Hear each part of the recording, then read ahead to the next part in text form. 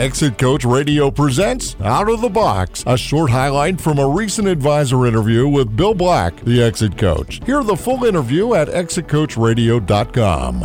I think the number one mistake that they make is they think they have plenty of time, and I see this in almost every business owner that I meet. I tend to be getting introduced to business owners that are already in their early 60s, and they are already now at a point where, you know, they're emotionally ready. They want to be able to transition out in less than 5 years, and that makes it extremely difficult. I think the lack of information about what is exit planning for most business owners, if I can educate them what is exit planning and just how long does it take to make it successful, I think that would be, you know, a critical way of overcoming that obstacle.